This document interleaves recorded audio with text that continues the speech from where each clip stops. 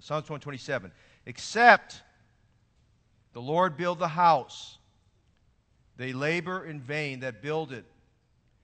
Except the Lord keep the city, the watchman waketh but in vain.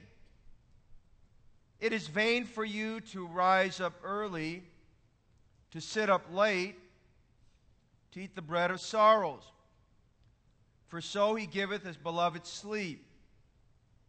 Lo, children are a heritage of the Lord, and the fruit of the womb is his reward. As arrows are in the hand of a mighty man, so are children of the youth. Happy is the man that hath his quiver full of them. They shall not be ashamed, but they shall speak with the enemies in the gate. Now we don't stop there. Go to Psalms 128, because they go together. And actually they go together with one of the other Psalms later on. Blessed is everyone that feareth the Lord, that walketh in his ways. For thou shalt eat the labor of thine hands. Happy shalt thou be, and it shall be well with thee. Thy wife shall be as a fruitful vine by the sides of thine house. Thy children like olive plants round about thy table. Behold, that thus shall the man be blessed that feareth the Lord. The Lord shall bless thee out of Zion, and thou shalt see the good of Jerusalem all the days of thy life. Yea, thou shalt see thy children's children, and peace upon Israel. Our launching pad this evening comes from verse 1 of the first chapter, Psalms 127. And I want to preach a message tonight entitled The House That God Builds.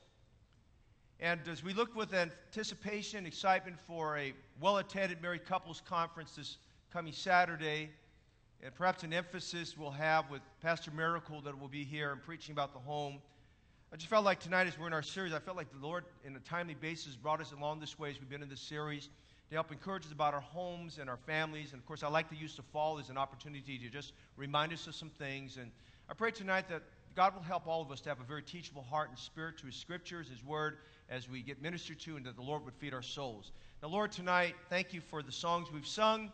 Lord, for your people who are faithful. Thank you, Lord, tonight. I'm just so thankful I'm surrounded by brothers and sisters in Christ who love you. And God, some could not be here tonight. They're hindered by one reason or another. I thank you tonight for ushers who are serving outside, our nursery workers who are in the nursery room, our Pee Wee and Patch workers, and our children in the Pee Wee and Patch programs. Thank you, Lord, for those who are listening with translation headsets tonight, and those who are translating. And Lord, for brothers and sisters who labored this morning with me around the church campus and now here tonight to have their souls fed by the Word of God. And Lord, from very practical things we see this evening, perhaps not think that theologically that's stimulating, but Lord, definitely, Lord, that's doctrinal, and definitely, Lord, that speaks to our hearts about our duties, responsibilities as husbands and wives, fathers and mothers, and as those who will perhaps enter in that phase of life one day. And God, I pray you'd meet the need of our church tonight. We know that strong churches are built upon strong homes. And God, we realize tonight that you give a very, very important statement here in Psalms 127, verse 1. You use one of those exception phrases, those exception words that's used in the Bible, except the Lord build the house. And tonight we must be convinced in our heart, by conviction, that God, it must be you who's building the home. And so tonight, just using as our summation, we ask tonight you'll help me. I pray, Father, for the enablement of the Holy Spirit. I pray you'd work past my weaknesses and my infirmities, my just inability to articulate tonight. And God, I pray for the Spirit of God to work in a very precious way in our lives. Help me tonight that you'll help me to be a pastor that will feed the souls of your people. And I pray that you nourish our faith and strengthen us tonight. Help us to center tonight on making some definite decisions that will help us for the glory of God. And we'll thank you for all these things. And we pray these things in the name of your Son, Jesus Christ. Amen. You may be seated. Building construction is a critical component of every economy. If you're someone who follows statistical data during the year, you're probably, especially for our economy, you're probably studying, as the economists do, how they measure year to year the requirements for building construction. You know, we want to know things like, did the building stats for new homes, did they increase or did they decrease? I mean, those are important components about a thriving community. And of course, here in California, it's a big construction state. In California, we have a large number of tract and custom-built homes that are here. And among the tract home builders, we are familiar with names that perhaps as we drive by communities and drive through different areas, we see signage on the freeways and places like that with very prominent names that are out there. Names like D.R. Horton, Hovnanian, KB Homes, Lennar, Pulte, Shea Homes, Standard Pacific, Toll Brothers, and a host of others. In the Bay Area, we are perhaps favored, if you would, with some custom home builders or very well-known names for 25, 30, and 50 years, and multi-generational home builders that have existed and making their living and doing such. And of course, as we think about those things, that we consider that a home, we want a well-known name. We want somebody who's backing that home. We want to know that the construction, if you're buying a new tract home, you want to know that the person that built it or the company that built it, that there's a well-known name behind it, and realizing that they sub out a lot of the work to subcontractors. And tonight, as we look at this subject of construction and building, we're reminded tonight in Psalms 127 and 128 that we see the emphasis on a master builder. It's important that you know who your builder is. It's important that you know that your builder has built with good quality materials there. And in Psalms 127, we see a very important principle about building our homes and building our churches. He said in verse 1, "Except the Lord build the house, they labor in vain that build it." Notice in Psalms 127 and 128, we are in steps number 8 and steps number 9. I covered 126 in the beginning of this series. I'll come back to Psalms 125. But Psalms 127 and 128 confront us about homes, houses, families, relationships. It emphasizes to us the construction, the continuance, and the contentment for every home. I mean, look at some of the words that the psalmist is using in these two chapters. He's using words like "except" and "the Lord." And of course, as we look at all of these psalms in this series, I'm going higher. Every one of the psalms has an emphasis on the Lord. It's an emphasis that our security is in the Lord. Our help is in the Lord. The Lord, it's the Lord's day. It's the Lord's house. We're building on the Lord. Look at Psalms 125, verse 1. "Except the Lord." And notice Psalms 126, verse 1. When the Lord, we saw last week in Psalms 124, "If it had not been the Lord," everything's an emphasis upon the Lord. And we look at words like "happy" in verse 5 of chapter 127.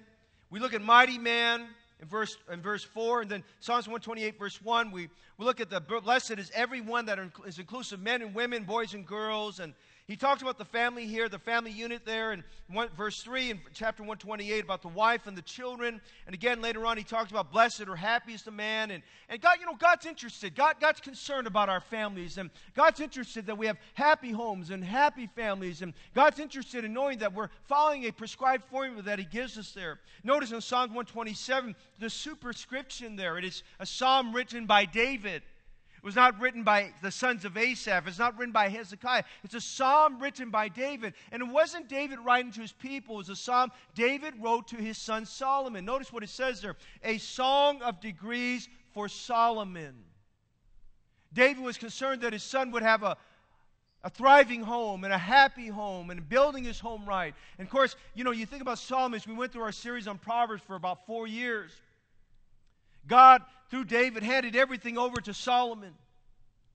Solomon never knew a bad day in his life. In fact, you think about the name of Solomon. The name Solomon means peace. The name the prophet Nathan gave him was the name Jedediah. Jedediah is talking about being blessed of God or beloved of the Lord. And so Solomon was given names where literally everything was hand given to him. He never had to fight a battle during his life, if you can imagine. He watched his father fight battles. He was a toddler watching his dad, and as he made his way away from the kingdom for a period of time because of Absalom's revolt, and he probably got embedded in his mind some of those things. He watched some of those meetings, perhaps of his father with those mighty men and the counsels that they had, and he probably saw some of the pushback his father got from men like Joab and people like that, and he saw some of the things his dad had to deal with during that brief period of time. But Solomon, as he grew up, he didn't know a bad day in his life. Everything had been handed down to him.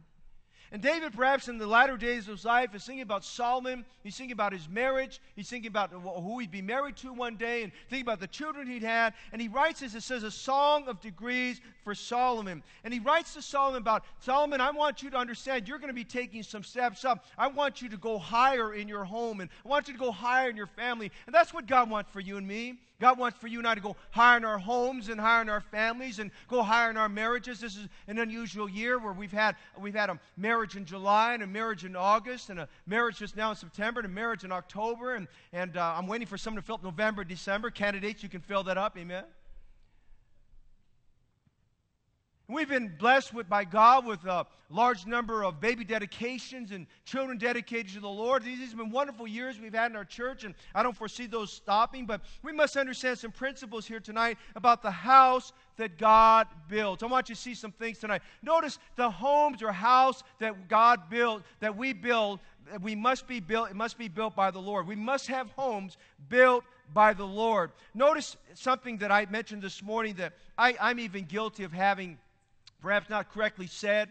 We always talk about when we read Psalms 27, we must build on the Lord, but that's not what the verse is talking about. The Lord is not talking about here, we must build on the Lord. It says, except the Lord build a home. We see a building fundamental here. That building fundamental is that God must be the one building the home. Look at verses 1 and 2. Except the Lord build the house. Except the Lord keep the city. The word except is a very strong word. It's a very strong word that is used throughout the Bible to telling us, it's one of what I call those exception phrases of the Bible that says that if we don't do it God's way, it's not going to work. That's what he's saying there. If we don't do it God's way, we're not going to have the happiness and we're not going to have the joy we want. Consider this evening some of those exception verses. Except the Lord. Jacob told the Lord, except thou bless me, I will not let thee go. Think about Amos. He said in Amos 3:3, can two walk together except they be agreed? That's a good passage for marriages and a good passage for us understanding biblical separation, both positionally and, if you would, personally. He says, can two walk together except they be agreed? Hey, we've got to be on the same page in terms of who our friendships are, about doctrine. And we've got to be on the same page about philosophy. And we've got to be on the same page morally. We've got to be on the same page on those things. And God told Amos, can two walk together except they be agreed? Jesus told Nicodemus in John 3:3, except a man be born again, he cannot enter into the kingdom of God. Hey, those exception phrases, I mean, unless it's God and God's in it, it's not going to happen. Jesus said in John 12:24, except a corn of wheat fall into the ground and die, it abideth alone. But if it dies, it bringeth forth much fruit. Hey, we've got to die to self. We've got to be like that corn of wheat that falls off the kernel and goes into the ground. And though it's dead, it embeds itself in that good, rich, fertile soil. It brings forth life. It brings forth fruit. That's the way of just the harvesting process. And we've got to understand that we've got to die to self. And we've got to bury that old flesh. Amen? And we've got to bury that flesh in our marriage. And we've got to bury that flesh in raising our children. Young people, you've got to bury that flesh in terms of revering your parents and honoring your mother and father. We've got to die to self. Hey, we're going to have a great friend day in just a few weeks, and we're going to have great Sundays week after week, and we're going to be fruitful unto the Lord's glory. We've got to die to self. Listen, we've got to die to that old flesh. We've got to bury that old flesh. We've got to bury it and realize today that unless that flesh is buried and we die to self, we're not going to see the fruit God wants us to have. He goes on by saying in John 15:4, abide in me and I in you, as a branch cannot bear fruit of itself, except it abide in the vine. No more can ye except ye abide in me. Listen, we don't have fellowship, deep, abiding fellowship in Jesus Christ. There's no fruit in our lives. But he goes on by saying here in chapter 127, verse 1, except the Lord build the home. Listen, there's a building fundamental here. We're not building it. God is the master builder. Listen, this evening, God has a blueprint for your marriage. God has a blueprint for your home. And young people, the moment God brought you into this world, God had a blueprint for every young person in this room tonight. He's a master builder. He has a master blueprint. Listen, if God is building our home, it's His blueprint. It's His materials. Notice verse 1 of Psalms 128. Here's one of those materials. Blessed is everyone that feareth the Lord. You know, I was wondering why, as I was reading Psalms 128, why did he give a larger description? Because the fear of the Lord is the beginning of wisdom. Amen? That's the starting point there. You show me a man that fears God. That's a man who's in His Word. And you show me a man that fears God. That's a man who prays. And you show me a man that fears God, and he's got his family in church. And you show me a man that fears God. He's living for Jesus Christ, and he'll do whatever it takes to make sure he's got the hand of God upon his life. Amen? Notice verse 1, blessed is every one, husband and wife, parents and children. It's His blueprint. It's His material. It's His workmanship. It's His building. Who's building your home tonight? Who's building your marriage? Who's building your family? Hey, listen tonight. If it's the world, then you'll have the world's imprint and not God's. We're trying to get all of our ideas from Household Magazine, and all of our ideas from off the internet. It's got the world's imprint, not God's. If it's education and scholarship, it will have a humanistic imprint on it and not God's imprint. You better say amen to that. If it's you and me, it'll have my mark on it and your mark and not God's mark. Hey, God said, except the Lord build the house. And listen, there's some evidences that when God's building the house, there's just some evidences. We see 127, 128. There's some evidences that give a clear demarcation that somebody's doing something right here. God's building that home. The hand of God seems to be on it. The Lord's making His face to shine upon it. And the Lord is with it. Hey, who's building our homes tonight, brother and sister in Christ? Look at the building material of fear, verse 1. It's not we're running from God, we're running to God. Amen? Fear of the Lord. Reverential awe. Then in our vocabulary is what comes forth from our heart is a reflection of our love for Jesus. God, you're great, and God, you're awesome, and God, you're Lord. There's no words to describe how great you are.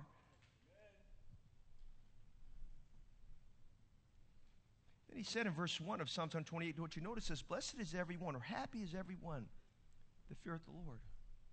Now there it is right there. And then he says that walketh in His ways.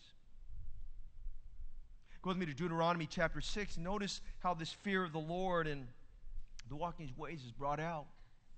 And we have to understand as we get to the book of Deuteronomy, it's a series of messages that Moses is giving to prepare Israel, to prepare this large congregation of people who spent 440 years in Egypt, bombarded by Egyptian philosophy, bombarded by all the Egyptian idolatries, bombarded by Egyptian education, Egyptian scholarship. In fact, Egyptian scholarship was so embedded in them. When you read Acts chapter 7, we read some things about how Moses, that God used that in Moses' life, but how Moses became a great orator, and he was greatly educating those things. Hey, listen, we can have all the greatest education, be good and exceptional in everything we do, but let me tell you tonight, if we're educated in everything else, but we don't know anything about God, we failed. Amen? And I want you to notice Deuteronomy chapter 6. In Deuteronomy 6, he makes this statement here because Moses is getting them ready, and he repeats his statements over and over again. But here he embeds these powerful statements about the fear of the Lord, and the fear of the Lord is found by our acceptance of God's Word and the prominence, or maybe I should say this, the preeminence of God's Word in our homes. And he said in Deuteronomy 6, verse 5, and thou shalt love the Lord thy God with all thy heart, with all thy soul, and with all thy mind. Now we know that's a great commandment. That's the fear of the Lord. I love you, Lord. Did you tell Jesus you loved Him this morning? Did you mean it? Amen? Do you love Him right now? You love Him so much that just, if God said, I'm going to take you home, if He told you, tap you on the shoulder, I'm going to take you home right now, would you say, Lord, I can't wait? Amen? Did you, in your moment of trial and your anxiety, as you prayed this morning and unloaded your burden to God, did you say, Lord, I know these burdens hurt, but Lord, I love you still. And Lord, I'm having a hard time in home, and our marriage probably is going on the rocks right now, and our children are really not going the way they should, but God, I still love you in spite of all that. Thank you for trusting me with that trial, amen? And Lord, I'm having a hard time. Man came to me today and he said, Pastor, I need your prayers. And he's talking about his job and some stress he's got on his job and some added costs he's got and things of that nature. He said, Preacher, he said, all I'm asking today, I'm not asking for money, I'm not asking for handouts. All I'm asking for from you, would you pray for me? I said, Lord, thank you for this dear brother, and he loves you. We love you. I'm saying this morning, you know what I'm saying today. Hey, sometimes you can go long periods of time. You don't tell people you love them. Hey, we do the same thing with God. We go long periods of time. We don't tell God we love Him. And sometimes we just say it because somebody else said it. We shouldn't just say it because somebody else said it. We should because it comes from the bottom of our heart. Amen?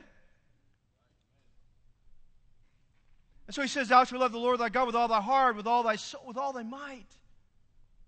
And these words which I command thee this day shall be in thy heart. Look what he said in verse 7. And thou shalt teach them diligently unto thy children. And shalt talk of them when thou sittest in thine house, and thou walkest by the way, when thou liest down, when thou risest up. I mean, think about that. This is not instruction in the house of God, even though you can say that. This instruction in our homes. Amen? Thou shalt teach them diligently in thy house to thy children. You shall talk of them when thou sittest. Hey, listen, you go home, don't take the Word of God and start dissecting it. Take the Word of God and exalt Jesus Christ. Amen? You don't dissect the Word of God. You don't find debate and all these other things about the Word of God. I mean, God's Word is settled. It's settled in heaven. It's settled here on earth, okay? There's nothing to debate. There's nothing to try to figure out. Everything that we need to know about God's Word is right here. And it's profitable for instruction. And the Bible says for instruction and for correction and reproof for our lives there. Thou shalt teach them diligently unto thy children, and shalt talk of them when thou sittest in thy house, and when thou walkest by the way, and when thou liest down, when thou risest up. Hey, I love it when I go to somebody's home and they say something like, Pastor, let's talk about the Word of God.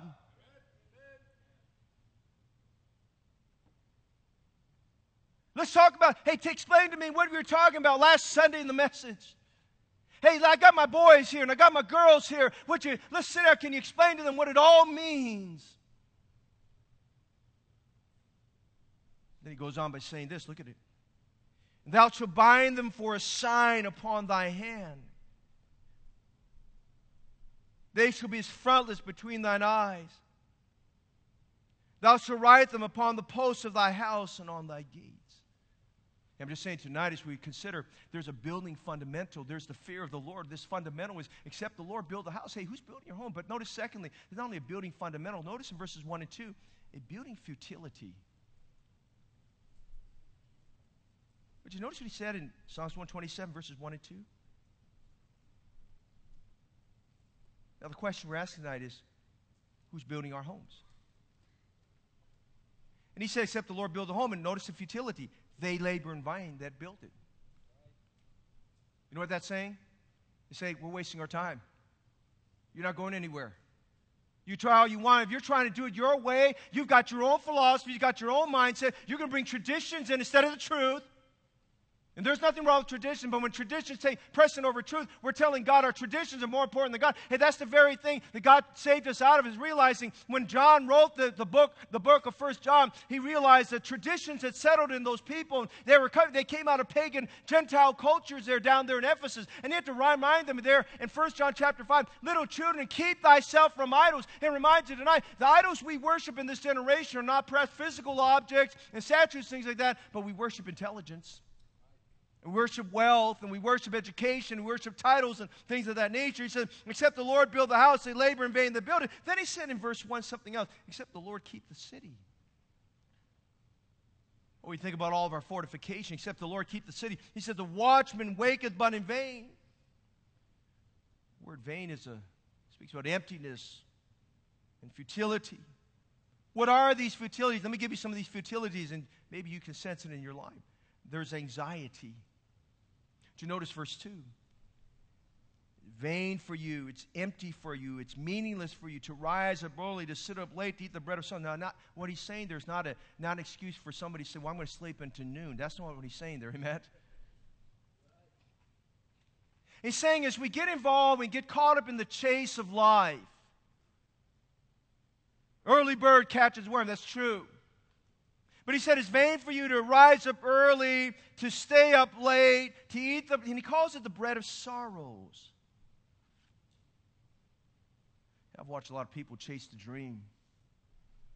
Man, they get in their 20s, they get in their 30s, man, they're chasing the dream. They're climbing the ladder, they're getting promoted, they're moving around. I mean, all these are chasing the dream. Then they get in their 40s, they get in their 50s, reality starts setting in. Some people in the same job for long periods of time. Maybe you're there, you've been in the same period of time, and your employer looks down at you and realizes, hey, you know what? I can hire somebody half your age at half of what I pay you to do the same job. And all of a sudden you realize you're not as valuable as you thought you were.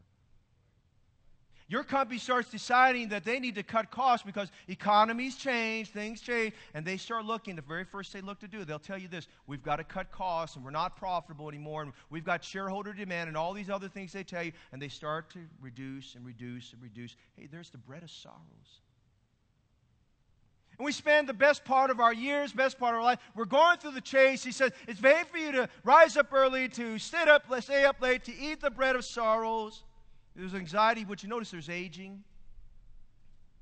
You're not just getting older, you're aging.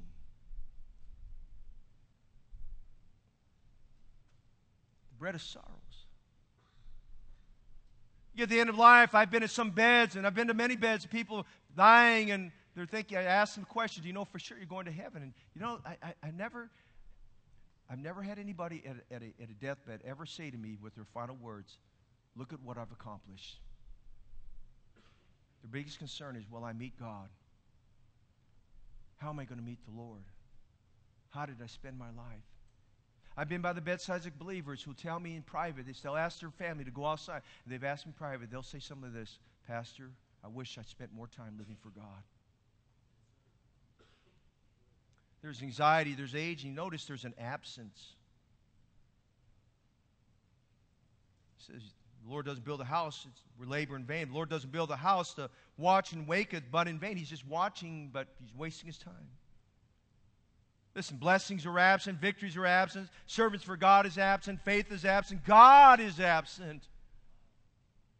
Except the Lord build a house. Who's building a home? Notice number 2. Our homes must be built by the Lord.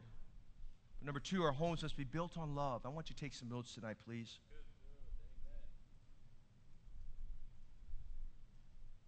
You know, Psalms 128, you have to connect it with 127 because it talks about the unit of the family.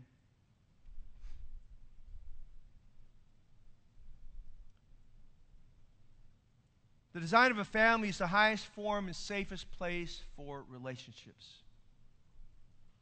You know, when God gave the prescription in Genesis 2:24, therefore shall a man leave his father and mother, and shall cleave to his wife. There he will be fused to his wife. They become one flesh. He'll leave his father and mother and shall cleave to his wife, and they two shall be one flesh. Incorporated in that one verse, as you get to the final verse, it says the man and woman, they were both naked and they were not ashamed. It describes the ultimate in family, if you would, family and marital security. And our homes are built on a lot of things, but the question we have to ask is, are our homes built on love? Is God's love working in our heart where that love is present? I want to give you some thoughts on it. Number 1, I want you to think about the love of a husband. I saw an article the other day with something we already know, but the news article was pointing to single men and single women getting much later nowadays due to the lack of financial stability of the men. The women by their own choice, single women by their own choice, are being a little bit more careful and not rushing into it because they are concerned, is the man I'm going to marry, is he financially stable? Is he employment stable? Is there stability in a man? And, you know, I'm not getting into people getting married late and whether that article is true or not and whether that's what you're doing, but I do want to say this. You know, guys, listen, man, this is for the men for a minute. Single guys, married guys. A woman may not tell you this, but her greatest desire next to your love for her and your love for Jesus Christ is what kind of stability you're going to give to that home and that family. And as a man, our greatest need we have to work on, regardless of what your background was, regardless of whether your father and mother were good to you or loving to you, it doesn't really matter. Your greatest need as a husband, your greatest need as a man is to work and build on emotional security, that you build stability in your home by providing a loving and secure environment for your family.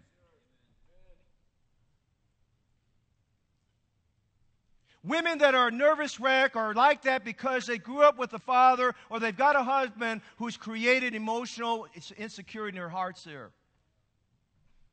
Notice he says here, blessed is everyone that walketh in his ways. Hey, can I show you something here? Go with me to the book of Ruth. Go back a couple books here. And go with me to the book of Ruth. This is not in your notes, so you don't have to, but you need to go back with me for a minute here. Go back to the book of Ruth, please. And I want you to just see a few thoughts here. I'm just going to pick some verses here from the book of Ruth, chapter 2. And sometimes in marriage counseling, I'll instruct the men, especially if they came out of a home that was very challenged in terms of a strong father figure or a strong husband figure there, and in terms of their dad. And I sometimes, why don't you read through the book of Ruth from chapters 2, 3, and 4 and study the life of Boaz here. And there's so many things I could say about this, but I want to just give you some thoughts here tonight. And I do this tonight to encourage us as husbands, and ladies, to encourage you as a wife or prospective wife, and how to encourage your husband. Notice in verse 4, the Bible says, and behold, Boaz came from Bethlehem and said unto the reapers, the Lord be with you. And they answered him, the Lord bless thee. Now this is very unusual because the typical landowner really was very harsh. It was driving production and profitability and getting a harvest done and getting as much collected as they could. And Boaz was a very unusual man. He would walk into the fields. He would go out to the fields to greet his workers. He didn't send his superintendent out. He physically went there to do that. He was a very hands-on guy. And he goes there, and you could tell here as we read verses 4 and read our way through, that these are people that were really, they held him in high esteem, they held him in high respect, because Boaz was a man that exuded love, and he received love in return. And he came out every morning, he said something like this, the Lord bless thee, and they said, the Lord bless thee also there. Hey, listen, he instilled security to those people who work for him. I'm going to say tonight, when we get up in the morning, hey, listen, the best thing you could do, some of you guys who are grouchy in the morning, get rid of your grouchiness and wake up in the morning, say, good morning. Don't say, oh, good morning, Lord. Say, good morning. Say, Lord, it's good morning. I'm thankful that you're here today. I'm thankful that I get another day to serve God and enjoy with my family. He got up and said, the Lord bless thee. And they said, the Lord bless thee. And then he went over. He was very observant. Look at verse 5. Then said Boaz to his servant that was set over the reapers, whose damsel is this? He was observant. Hey, dads and husbands, I want to encourage you tonight, be observant. The greatest fault we have, the Bible tells us that we need to be 1 Peter 3:7 husbands. The Bible says, likewise, ye husbands, dwell with them according to knowledge, giving honor to the wife as unto the weaker vessel. We've got to be observant. Giving honor means catch it. Don't wait for your wife. I'm guilty of this. Don't wait for your wife to say, did you notice? Did you see? You didn't notice, you didn't see, you know. And I think we have to remind ourselves that we've got to be observant. Boaz was observant, then notice a little bit later. Boaz was a man that dispensed with great grace.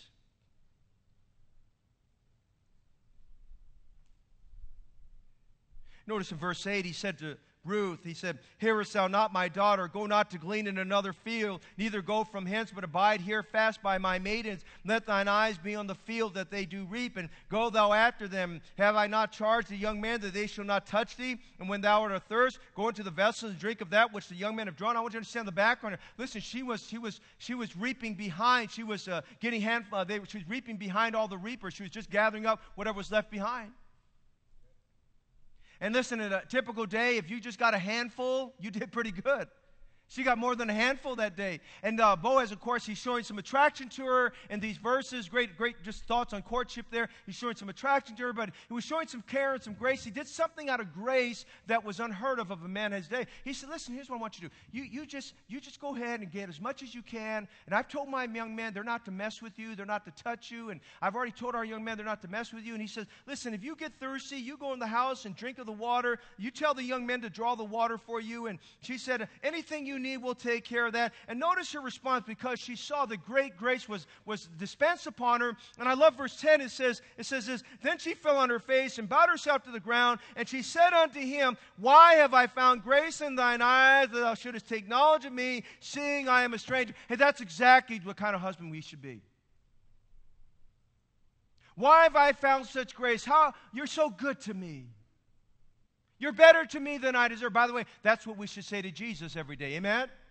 You're better to me than I deserve. It says, blessed is everyone that feareth the Lord and walketh in his ways.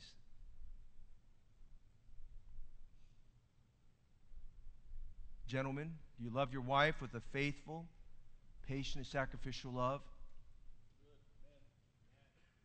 Are you walking in the Spirit so that your wife has a sense of stability about your future together? Ladies, you young ladies who are still single and praying for a husband, that's a good thing.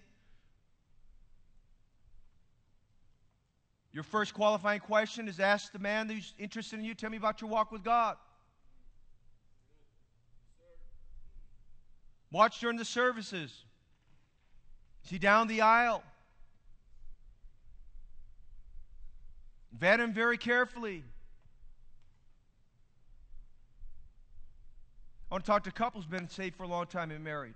Don't take this wrong. But I think if our wives tell us, hey, it's been a long time since we've been down the aisle together, how about we go tonight? I think as a husband, I'd say, you know, you're right. I'm going to humble myself. We need to do that. Amen.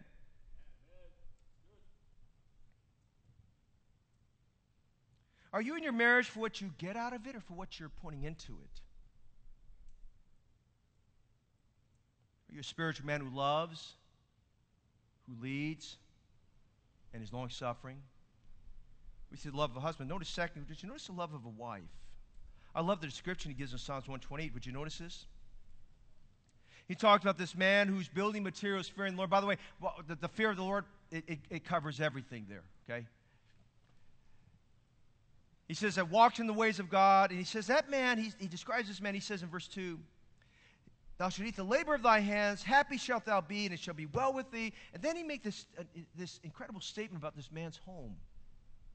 Thy wife shall be as a fruitful vine by the sides of thine house.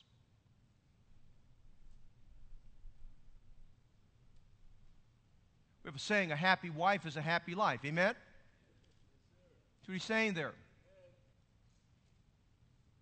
But ladies, I'll be honest with you, probably if you grew up in most homes, what you are as a wife is what probably you saw in your home. And thank God if you grew up in a good home and a godly home where there's love and all of that, you know that. But I'm going to give you some things tonight. Notice with me Proverbs 31, please.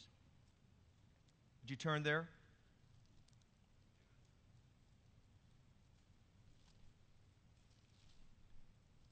In Proverbs 31, Solomon's description about the virtuous woman. He asks the question, who can find a virtuous woman for a price as far above rubies? I believe there was a moment of time when he said, I think I found her. And some have said this is unattainable. I don't believe that. I don't think God would have put this here if it was unattainable. But let me give you some things. Just as much as a husband needs to give security, stability to the home, and financial stability to the home, I think in the same way, a wife needs to instill confidence and respect in the heart of her husband. That's the Ephesians chapter 5 principle. Confidence and respect in the heart of her husband. You want to turn your husband's heart from you, be disrespectful. Get on his case all the time. Be a dripping faucet all the time. You keep that up for 6 months at a time, and you're going to wonder why things are a little bit hard in your home.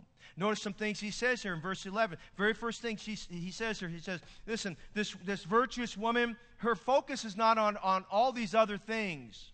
Her focus is on her husband. Her ministry is her husband. The heart of her husband does safely trust in her, so that he shall have no need of spoil. She will do him good and not evil all the days. You know what that's saying there? He's not going to go shopping in another supermarket. He's found what God wanted to have right there with that wife of his. Amen. She would do him good and not evil all the days of her life. The heart of her husband does safely trust her. Notice something else in verse 25. It describes this virtuous woman in her marriage. It says, strength and honor are her clothing. Strength and honor. She's honorable in her life. It doesn't mean she has a strong personality. It means that she's strong in the Lord. She's strong in her spiritual fire. She knows when to say things. She knows when not to say things. She knows when to be there and when not to be there. Strength and honor are her clothing. What's the strength and honor? All the things previous to that. And she so encourages her husband, and she's such an inspiration to her husband. Notice in verse 23, her husband is known in the gates when he sitteth among the elders of the land. He's held in high respect as a man whose words are profitable to other people, who's wise in his way. She helps encourage him and build him in the way there. Then notice something else it says here. In verse 26, she opened her mouth with wisdom. And in her mouth is the law of kindness. She puts her household first. Verse 27, she looketh well to the ways of her household and eateth not the bread of idleness. I love verse 28, 29. Her children rise up and they see her. And it doesn't mean she's not without fault because, listen, this is a woman that does stay up late at night and works, and she's at the spindle and she's tearing for her home and she's observant of the seasons and things of that nature. But her children rise up and they call her blessed. Hey, can I ask a question for every child in this home? When's the last time you told your mother she's blessed? Her children rise up and call her blessed. But notice verse 28, man, her husband also. And he praises her. The love of a wife. Her fruitful vine around the sides of the house. But notice the love for the children. Go back to Psalms 128, please. Now, Psalms 127, 28, he's dealing with the fact that we're going beyond our marriage. And he says in verse 3, I love what it says in Psalms 127, verse 3. He says, lo, children are a heritage of the Lord. That's the lasting legacy God gives you for a marriage. Thank God for your children tonight. Amen? They're God's legacy. That's the reward of marriage.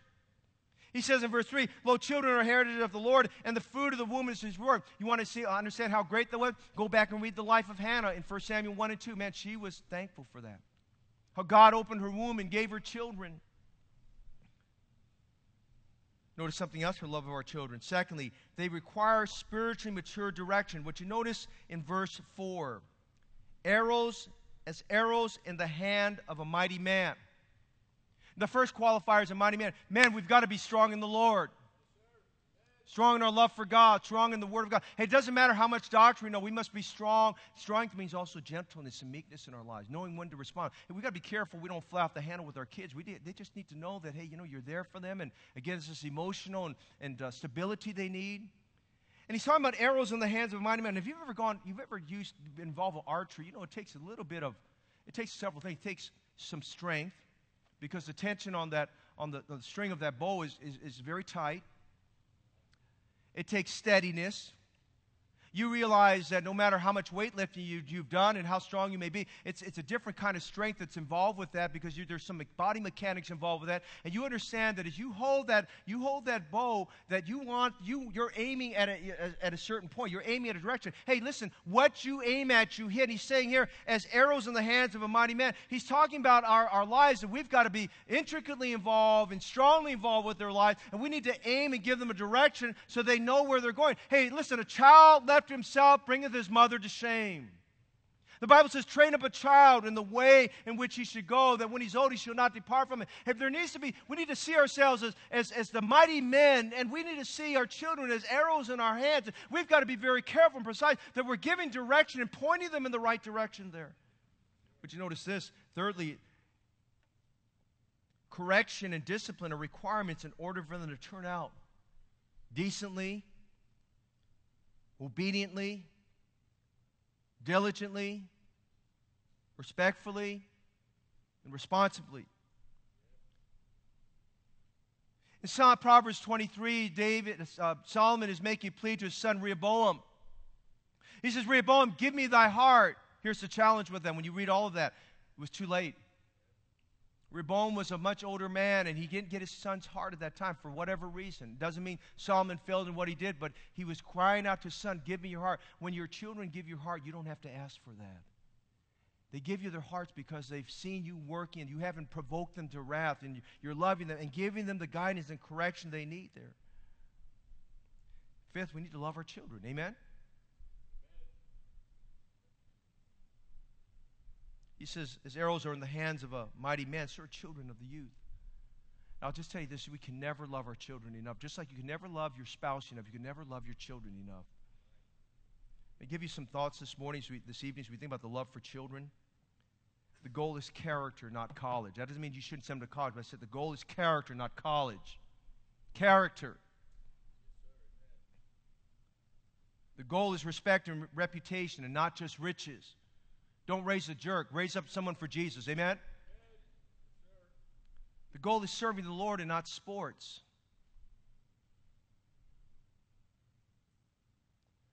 Provoking our children to wrath. A lot of parents come ask the question, well, Pastor, what does it mean here? Provoke not your children to wrath. It means that we must have a fine balance between high control and high love. You have too much control, you're going to provoke them to wrath. You have too much love and you overindulge them, you're going to provoke them to wrath. They're never going to be pleased by things. And then would you notice the love of the children? This is for the young people this evening. He describes them in Psalms 128, verse 3. He says, thy children like olive plants about thy table. As men get older, as families start to become generational, I think one of the things that families enjoy, parents enjoy, and I think most parents are there if you've been around for a little bit, is you enjoy having all the family home. You ask some of the parents who've been around for a little while, they just enjoy having all the children home. Bob and Sally just have their daughter with them. That was a joy. I'm just watching them. They just enjoyed having their daughter with them, and some of their kids are all over the place. I mean, it's a joy for them to have a family reunion and get together. For some of us, our families are local. It's just a joy when everybody can have their schedules on the same page and be together there and have meals together. He's talking about that children are going to be like olive plants round about thy table. I want you to notice with me the fifth commandment.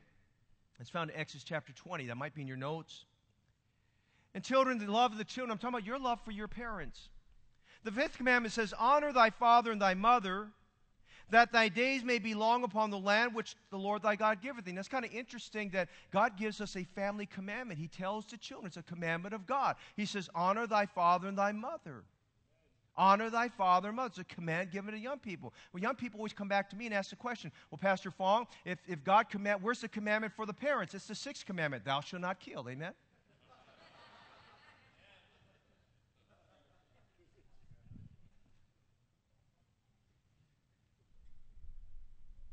Ephesians 6:1, children, obey your parents in the Lord. Notice this, for this is right. You may not agree, but it's the right thing to do. You know, you go to work, you're going to learn this when you go to work someday, young people. You're going to have an employer, and by the way, most employers, most managers, they just got kind of promoted. They really were never properly trained, you know. And they're going to tell you to do things, and you're going to say, you're scratch your head, say, that's not what I learned before, and I don't understand. But you know, if you want to keep your job, you do it. Hey, listen. You want to keep peace at home? Do it with the right thing is at home. Parents, your kids, they have a rebellious nature. They're not going to want to do right. You have to lead them to do right. You have to show them how to do right. Repetition is part of training there. So young people, let me give you some things. And parents, look around you. You see a young person. You've got a child here today. Make sure they're taking notes right now, okay? Listen to this, children. It's a sin to argue and debate with your parents on matters where you must obey. I didn't hear an amen on that. Some of the kids are going on this. Oh boy, I'm in trouble now. It is a sin to argue and debate with your parents on things that are right. I'm just telling you, that's what the Bible says. You're not honoring your father and mother if you're arguing and debating with them.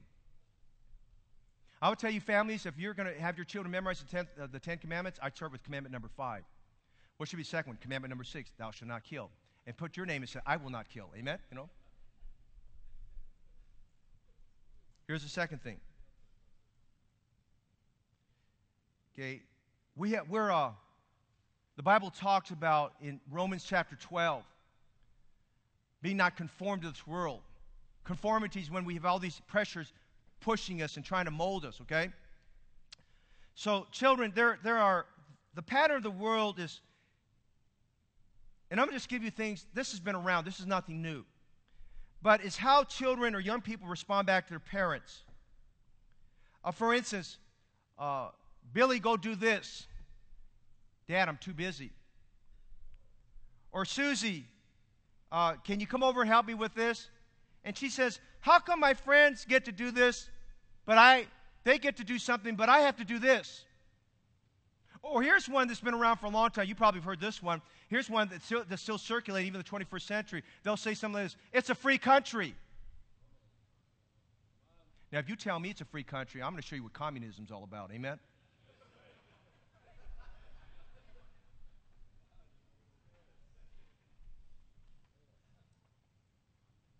I won't talk about capital punishment. I'll talk about solitary confinement. Amen? That's the pattern of the world. when you say, listen, God took a record of that. If you're a young person, you've said that to your parents, God's taken a record of that. That's recorded there. That's a sin. Parents and children, it's a sin to lie. It's a sin to lie. Hey, dads and moms, listen to me tonight, because it's in our church. You've got to be on the same page about biblical correction. It's called chastening. It's called discipline. It's called spanking. You better be on the same page. Listen, you say, well, you know what? I'm afraid I'm going to hurt them. You won't hurt them. You're hurting yourself. Listen to some things the Bible says. I don't have time to get into this, but listen to some things he says here. The rod and reproof. Now listen, you don't do the physical correction without having the verbal correction with it. The rod and reproof, listen, give correction. That's God's timeless word. God is not a liar, amen? The rod and reproof, give correction. Hey, watch this. Withhold not correction from the child. Listen to this. The rod and reproof give wisdom. We can go on and on and on. We say, well, I'm afraid I'm going to kill them. Proverbs says you won't kill them. I promise you, amen? You won't hurt them. Listen, you're hurting yourself if you're not applying. And by the way, the nurture and admonition, Lord, the word admonition is where we get our word chastening from. Here's another one. Parents, listen to me tonight, okay? Kids, parents, do not skip church or encourage your children to skip church, Bible reading and prayer. Hey, listen, when you've done that, you set something in motion that you cannot unwind. When we mistakenly, if we don't explain things carefully, and we let school and education, sports, competition, whatever else it has, become more important than God, we have crossed the line and we don't realize we've said something. Now, understand, okay, don't get me wrong. I'm not telling you that you've done something wrong where maybe a situation where your kid has a final next day and they really need to cram and they really need to just do. I understand that, okay? I understand that. But listen, Sunday's still the Lord's day, amen? And I understand all the pressures. I've got the pressures too. Listen, I had a funeral yesterday, had a wedding yesterday, the day before. I had to get prepared for. I mean, you talk about being under the crunch of all that, and still trying to minister to people that are hurting till the last 3 or 4 days. And we got a funeral tomorrow. Then I go into next week, and we've got a bunch of things going on. I mean, I understand all that. And while we're sitting here and just maybe there's no trial in life, there's other people in our church that have trials. They're going on with things. They're kind of wondering, how am I going to make it to tomorrow? As we look at these things, I want to remind you today to encourage your children, or you're encouraged to skip church. Man, you're setting some bad things in motion. You do it once, you do it twice, you do it 3 times. Listen, your kid's going to say, well, it's okay. Mom and Dad skip church, so why don't I skip church?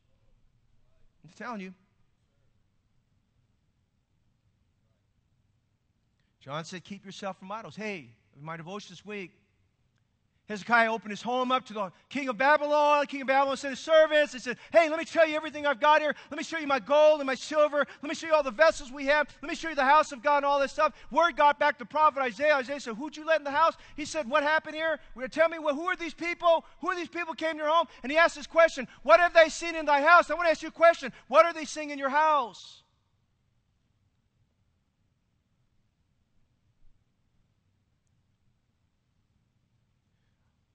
I'm in a place in life right now, I want you to get ready for the future.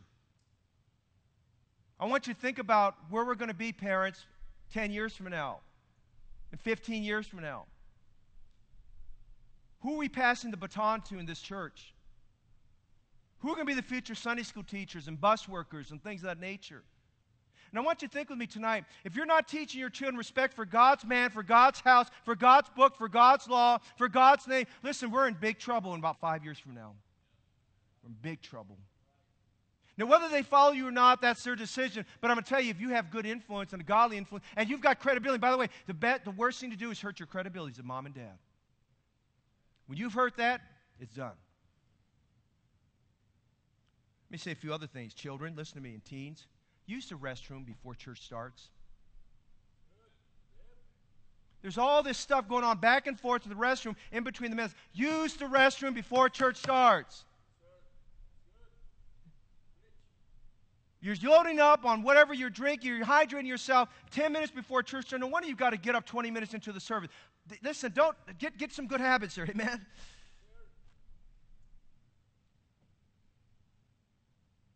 And parents, of course, I want to encourage you tonight. Let's, children, let's let God's word work in our hearts. When invitation time comes, we say, man, Lord spoke to my heart today. The Lord spoke to my heart in this service. Thank God for that. I read the story back in February 24th, 2001. A one-year-old Canadian girl by the name of Erica Nordby up in Edmonton, Canada, somehow opened the front door of the house during winter, a bad, snowy winter day, sub-zero weather, and walked out without a coat or shoes. And the mother realized that little Erica was gone and went frantic, walked outside. She hardly went 50 yards and found her daughter on the ground, and she touched her. She felt like she was like a popsicle. 1.5 years old. The mother quickly called the paramedics. They rushed little Erica to Edmonton's Stollery Children's Health Center. The mother's crying and weeping because when she touched her daughter, she felt just like a popsicle. Her worst fears were, she had frostbite. Is she dead? Hardly getting any breathing out of her. Did they get a pulse out of her? Amazingly, the medical staff at Edmonton Stollery Children's Hospital were able to resuscitate this little girl. No brain damage. In a few days, they gave her a clear bill of health and progress to go home. And tonight, as I think about building our homes on love, Jesus spoke to a church at Ephesus whose love had grown cold. And sometimes we can be in our homes and we can have all the marriage conferences we want, but we better revive those old cold hearts. Amen? We have to catch ourselves every now and then that perhaps we've gotten a little bit frozen in our hearts and our emotions and what we're doing. We've got to get that thought out, and we need to go to God's Word and to the Holy Spirit of God to thaw us out and resuscitate us and bring us back to a place where that love comes back, that fervor comes back, that zeal comes back. So number one, our homes must be built by the Lord. Number two, our homes must be built with love. But quickly notice, number three, our homes must be built with limits. Look at Psalms 127, 128. He's talking about boundaries or limits in our homes. A boundary or limit is a line of demarcation. You don't cross line. Hey, every builder is very important. They get the civil engineers out, do they not? And they get those people out who basically mark up everything so they know very carefully where that house will be built, and they're making sure that you don't get over the boundary line, and they put fences up there to make sure you stay within your boundaries, you don't cross over. And listen, by the same token, we've got to reevaluate our homes every now and then to make sure that we have limits or boundaries around our homes. Let me give you a few boundaries tonight in case we've slipped on that, okay? Let's build boundaries or limits within our associations and friendships. Check them out. Let's build boundaries or limits within the allocation use of our time. Listen, especially for young people, everybody, you trust everybody. You haven't been burned yet, young people. You haven't been hurt yet. We need to build allocation, how we use our time. We're to redeem the time. But listen, as parents, we need to teach our children to redeem time. By the way, if we're not redeeming the time, we're not going to be very good teachers teaching our children how to redeem the time. Build boundaries or limits with computer, cell phone, and social media.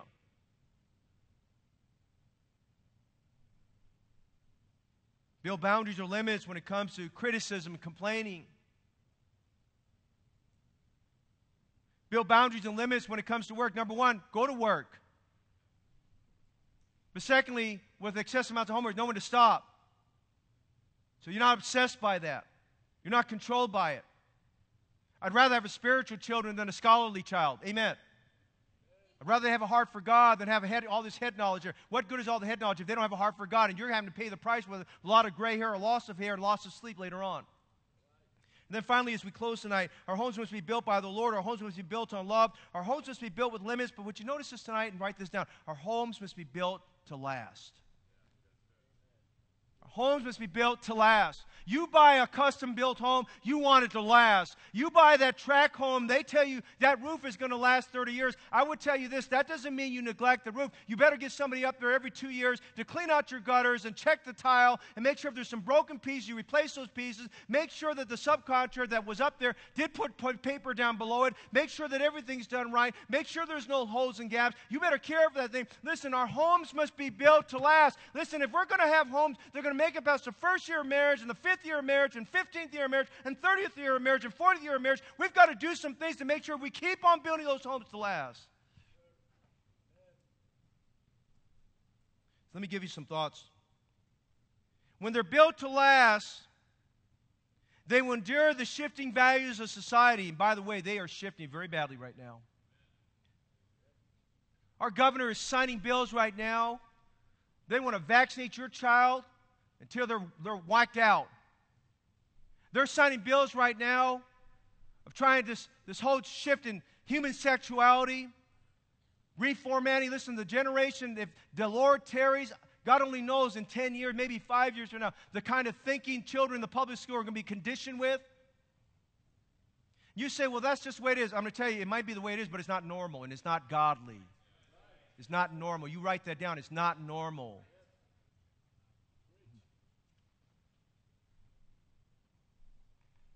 Billy having two fathers, Susie having two mothers, that is not normal. That is not biblical. And everything's about somebody's rights. Brother Jess was talking about that a few weeks ago in one of the devotions, talking about some lady that got in his face and said, well, I wanted you to know, is your church for reproductive rights? I said, you know what? I'm glad what he told her. He said, you know what? The only thing we're right about is we're right about God. So notice some things. If our homes are going to be built to last, they have to endure the shifting values of society. They have to endure the disappointments of failure. By the way, you know, sometimes failure is good for our kids. They must endure the attacks of Satan. And by the way, his attacks are intensifying. Amen? And the unexpected storms that will come. Notice Psalms 128, verses 4 and 5. There's the lasting blessings of holiness. Behold, that thus shall the man be blessed that feareth the Lord. The Lord shall bless thee out of Zion. Thou shalt see the good of Jerusalem all the days of thy life. There's the lasting blessings of holiness. Psalms 128, verse 2, there's the lasting blessings of hard work. Thou shalt eat the labor of thy hands. In Psalms 127, verse 5, and Psalms 128, verse 2, there's the lasting blessings of happiness. Look at it. Psalms 127, verse 5. Happy is the man that has his quiver full of them. He said in Psalms 128, verse 2, happy shalt thou be, and it shall be well with thee. Notice Psalms 128, verse 3, there's the lasting blessings of a healthy home. He said in verse 3, thy wife shall be as a fruitful vine by the sides. As you say there, hey, you got a happy wife and a contented wife, and she's madly in love with you. You're madly in love with her. She's like a fruitful vine by the sides of your house. And he's talking about your children love you, and you love your children. You've got a wonderful home there. And he says, thy children are like olive plants round about thy table. And by the way, I'm going to remind you tonight, for the core here at this church, remind you tonight, those are the people, we're trying to reach people whose homes are not like that, and people who are trying to figure out, why is my home upside down, and why is my marriage having difficulty, and why are my children the way they are? Hey, I saw this morning a new family today. The kid was going crazy on their cell phone while we were shaking hands, and the mother knew that was disrespectful and went right that on the kid's hand there. And I was going to say, right on, but I said, I better not, you know.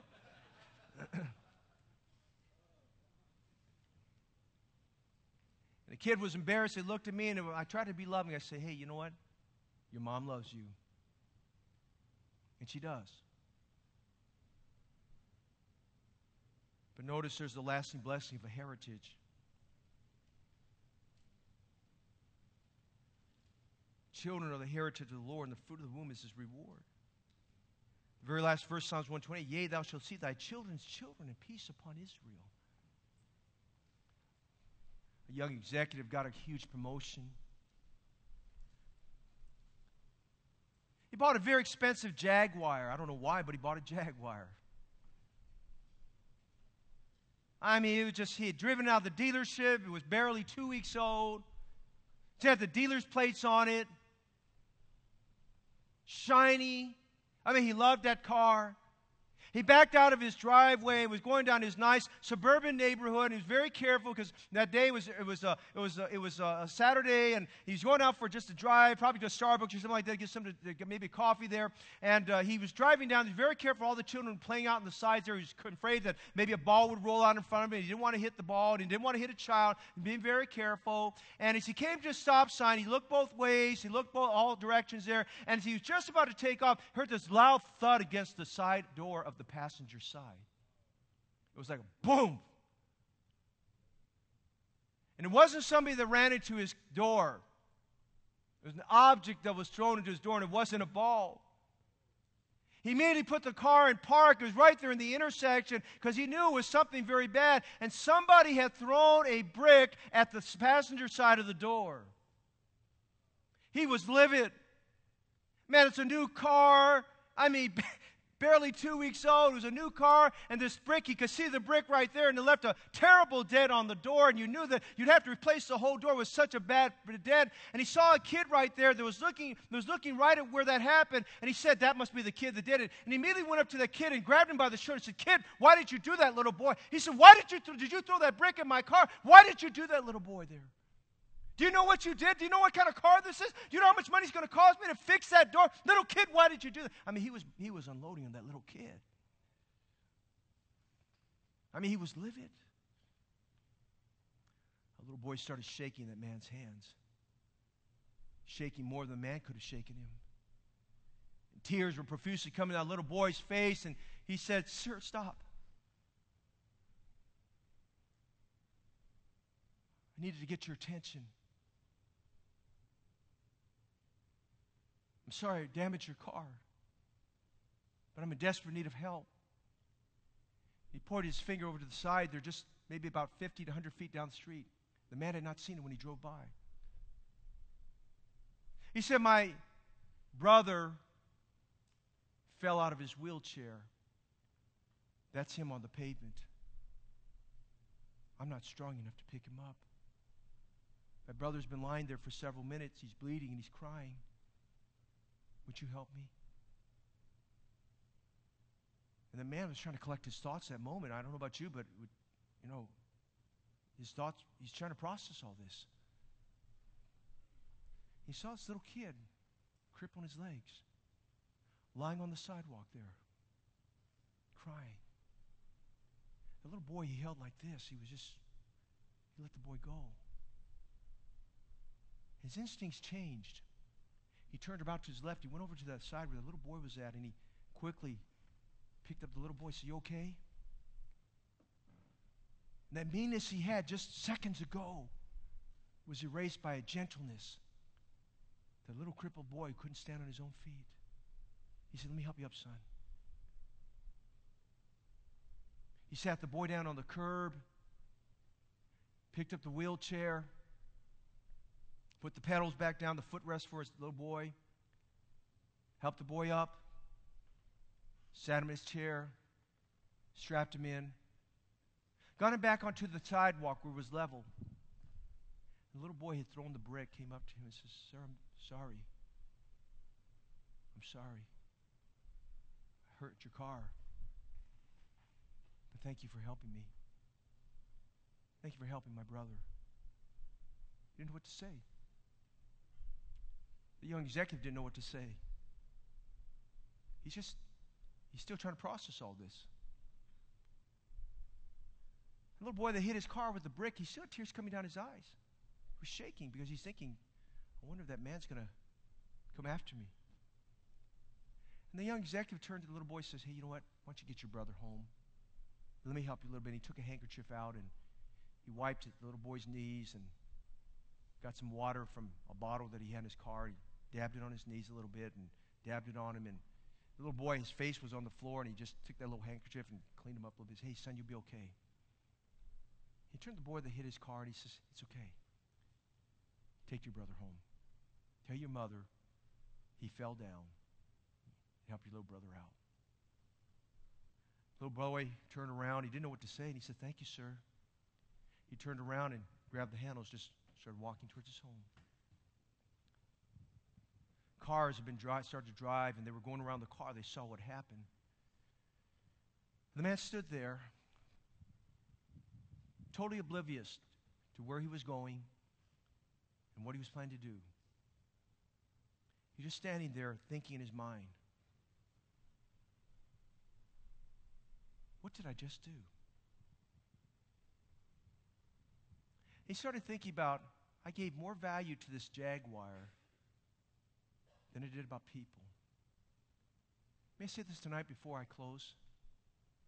Maybe sometimes God has to throw a brick at us to wake us up about our marriage, about our children, about our parents. Buried my dad at 92 just a couple years ago. To be honest, he was an older man, but I still wish I had my dad back. I buried a lot of church members, but I wish I had them back. I really do. Maybe God has to throw a brick at us. Remind us we don't have a lot of time. Our homes must be built by the Lord. Our homes must be built with love. Our homes must be built with limits. Our homes must be built to last. Who is building your home? Tonight, if you're not saved, the start of building a good foundation is calling on the name of the Lord to save you. I hope tonight we'll just be very genuine with the Lord. And if you have a great home, praise God for that. Things are going well. But I would say tonight we all need to work on some things, because you know what? The old flesh gets in the way, and Satan gets in the way. And sometimes it's chapters like Psalms 127, 20, God throws that brick at us to kind of wake us up and to remind us, hey, you know what? That's the most precious thing you have. Don't waste it.